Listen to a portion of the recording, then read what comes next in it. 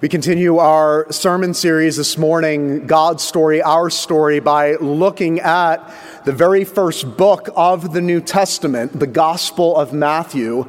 As we've been journeying for the last year through the Word of God, we have been looking each week that ultimately all the stories of the Bible point to one grand story. That all of the stories of the Old Testament point forward to the story of stories that we celebrate this season, that God comes into the world, Emmanuel, God to be with us, so that we know that God is now not against us, but He's for us. And this morning we begin our journey through the New Testament by looking at the first book in the New Testament, the Gospel of Matthew. And we'll look at the beginning of the Jesus story as it's found in Matthew chapter 1, verses 1 through 6, and then skipping down to verses 16 through 18.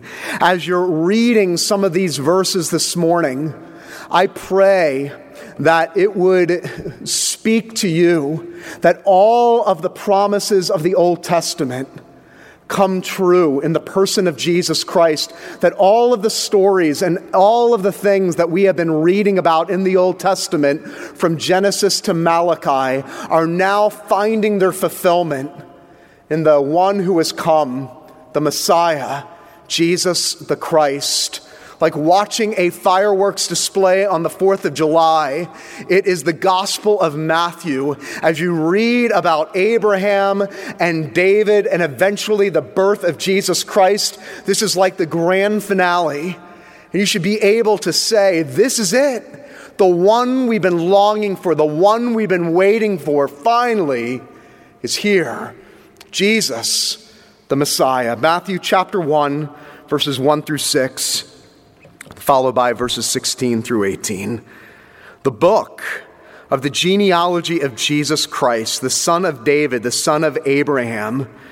Abraham was the father of Isaac, and Isaac the father of Jacob, and Jacob the father of Judah and his brothers, and Judah the father of Perez, and Zerah by Tamar, and Perez the father of Hezron, and Hezron the father of Ram, Ram the father of Amminadab, and Amminadab the father of Nahshon, and Nahshon the father of Salmon, Salmon the father of Boaz by Rahab, and Boaz the father of Obed by Ruth, and Obed the father of Jesse, and Jesse the father of David the king.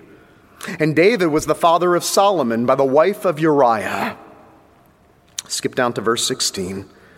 And Jacob, the father of Joseph, the husband of Mary, of whom Jesus was born, who was called the Christ. So all the generations from Abraham to David were 14 generations, and David to the deportation to Babylon, 14 generations, and from the deportation to Babylon to the Christ, 14 generations. Now the birth of Jesus Christ took place in this way. When his mother Mary had been betrothed to Joseph, before they came together, she was found to be with child from the Holy Spirit. And on this first Sunday of Advent, the grass withers and the flower continues to fade, but the word of our Lord, no, the word of our Lord, it stands forever. Amen. Every single person here this morning and everybody watching at home has a story. The only question is, where are you in that story? For some of you, you are young, and the story of your life lies ahead. But for some that are young, you are full of grief that what if my story doesn't pan out as promised or as planned? For some of you, you're a teenager, and you're thinking about the rest of your life and the rest of your story full of grief and full of anxiety, hoping that your story will unfold as planned and as dreamed and as desires. But for some, you're older in life, and you're looking back at the story of your life. And for some of you here today and some of you watching at home, your life and your story is full of lament and grief. Because at one point you too were young, and you are the one that said, I will never let this happen to my life. And you can't believe that your story has unfolded the way it has. and you sit here today full of lament and full of regret, cannot comprehend that your story has unfolded the way it has. But the reality is, whether you're young or old, we all desire a story that is great. We have grandiose ideas of how our story will unfold or how it should have unfolded. But the good news of Advent and the good news of Christmas this morning, that the story of Jesus, particularly the story that we just read, and the story that we celebrate today, and all throughout this Advent season, announces the good news that whether you're young or old, that the story of Jesus can be your story, that regardless of how your story has unfolded or continues to unfold, the good news of Christmas is that Jesus' story can be your story, maybe even your story for the first time today. What can we learn about the Jesus story as it unfolds here in Matthew chapter 1? The first thing briefly I want you to see about the Jesus story is it is based on historical fact. Now, you might read a genealogy as it's found in Matthew chapter 1 and simply gloss over the names and say, Matthew, get to the good stuff. I mean, these names mean nothing to me, right? I remember Abraham and Tamar and Perez. I barely remember Rahab, but I mean, move on. No, that's the whole point. Matthew wants to announce that the Jesus story does not begin in a galaxy far, far away. You see, the Jesus story at Christmas is not another fable. It is not another fairy tale. The reason Matthew includes real historical figures is because he wants to announce to the world that this Jesus that came as king, that the king and the Messiah who has come to save sinners is not just another fairy tale or fable, but it is based on real historical fact. It's Matthew's way of saying, if you've always questioned the historicity and the reality of Jesus, go check it out for yourself. You could trace it back to Abraham. You could trace it back to all of these real historical figures. And that's good news for you and me this morning, because the last thing you and I need is another fable or another fairy tale.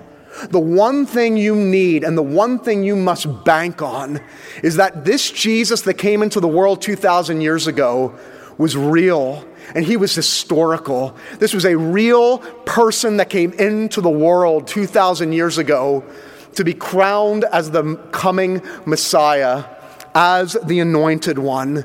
And so we can celebrate this morning on the first Sunday of Advent that the Jesus story is based on historical fact, not another fairy tale, not another fable, but a real man who came into the world, very God and very man, fully God and fully man, who really came into the world 2,000 years ago.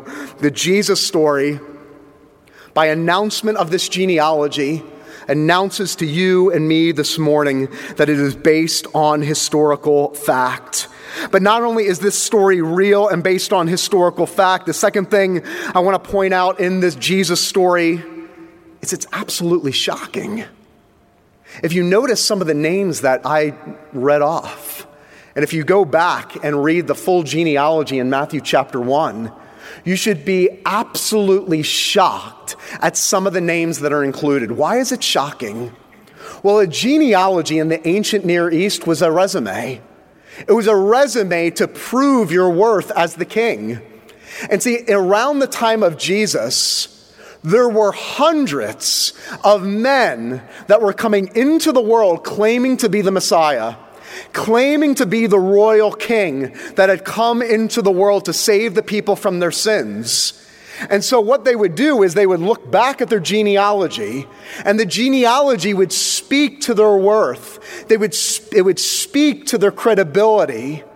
And so if you wanted to prove that you truly were the king that was promised, you would simply point to the genealogy. But the problem is, this genealogy, according to worldly standards, doesn't make sense.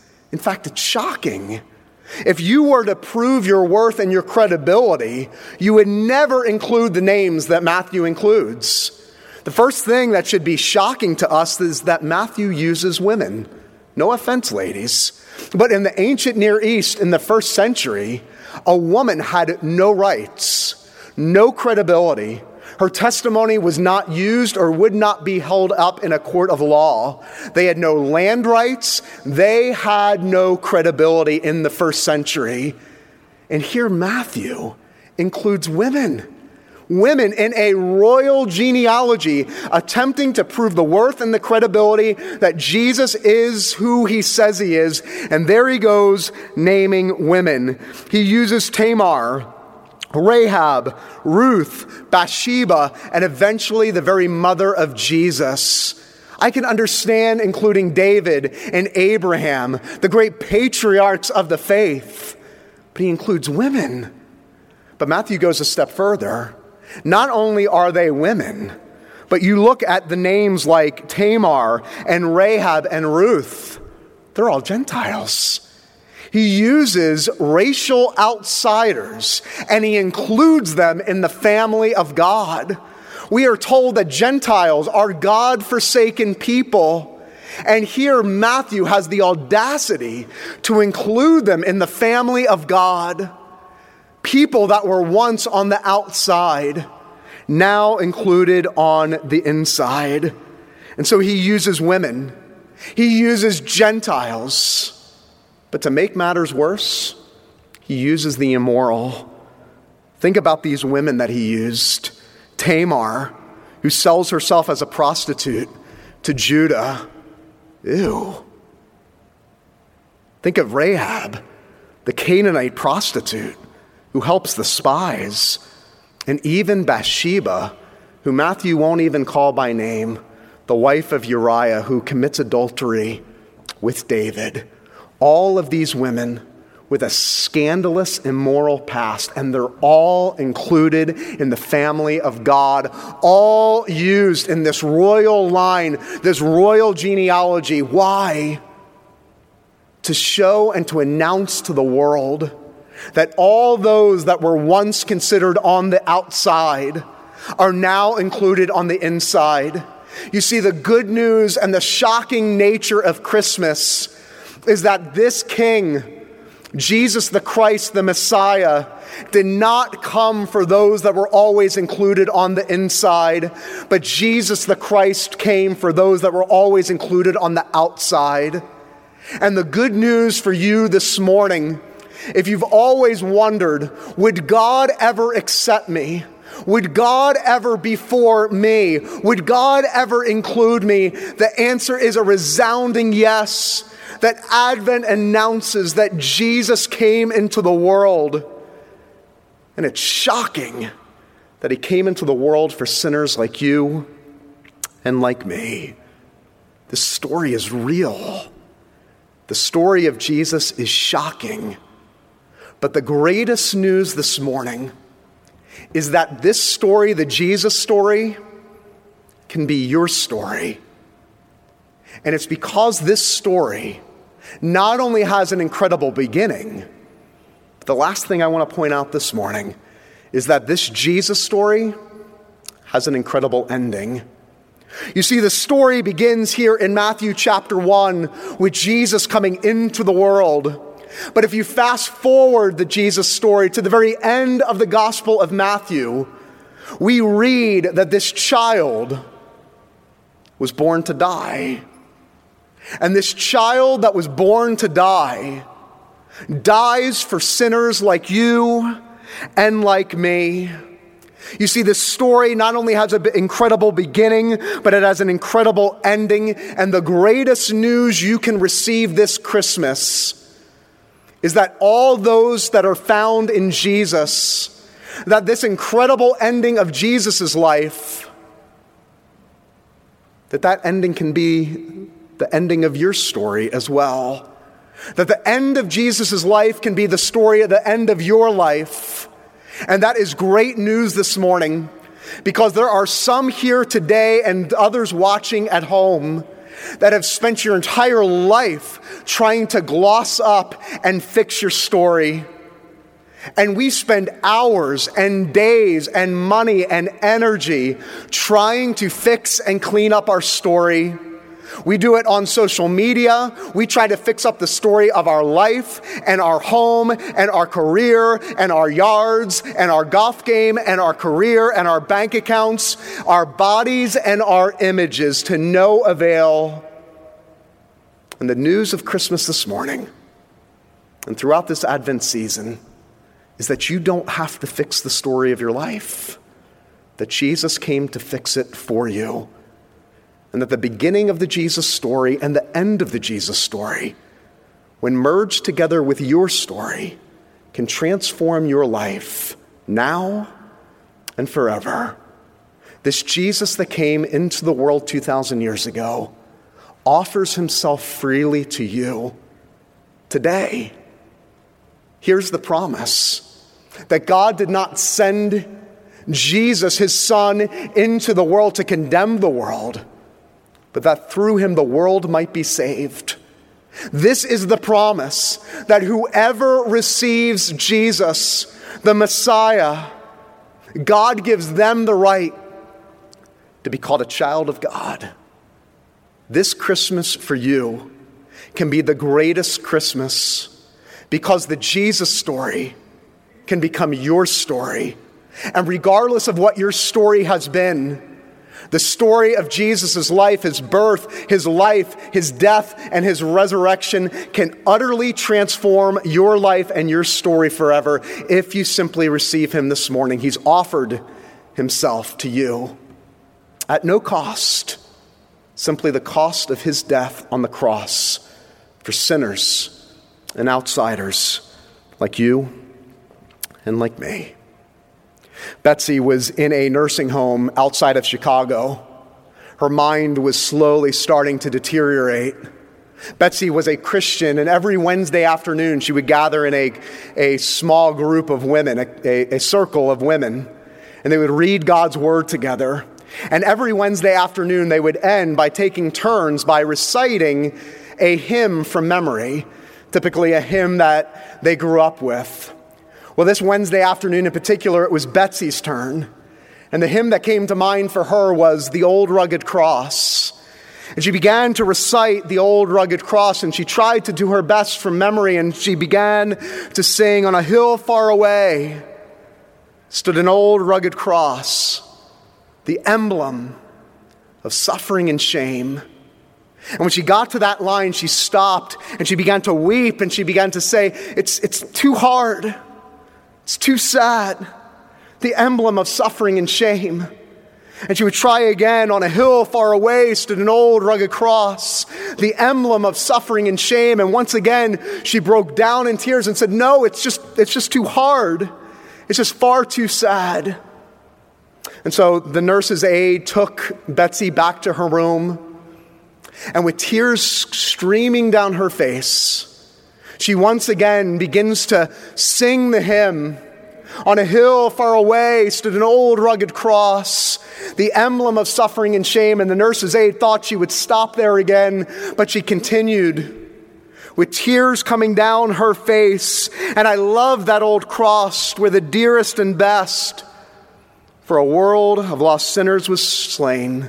So I'll cherish that old rugged cross till my trophies one day I lay down, and I will cling to that old rugged cross and exchange it one day for a crown."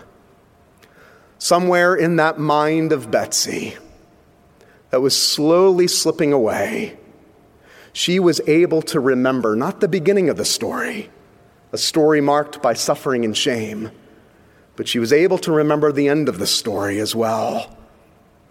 And good news for you this morning, for all those that are in Christ, your story at one point might be marked by suffering and shame, but the good news for all those that are found in Jesus Christ today is that your story doesn't have to end with suffering and shame, but it can end with the promise of a crown because of that old rugged cross.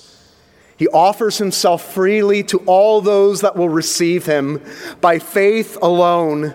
This is the good news of Christmas, and the good news for all those that place their faith and trust in Jesus. Your life and your story, no longer marked by suffering and shame, but marked by the good news of the old rugged cross, that one day you will exchange the trophies of this world and exchange it for a crown. He comes, brothers and sisters, to make his blessings flow, far as the curse is found. We can honestly say today, because of Christ, joy to the world, the Lord is come. Amen.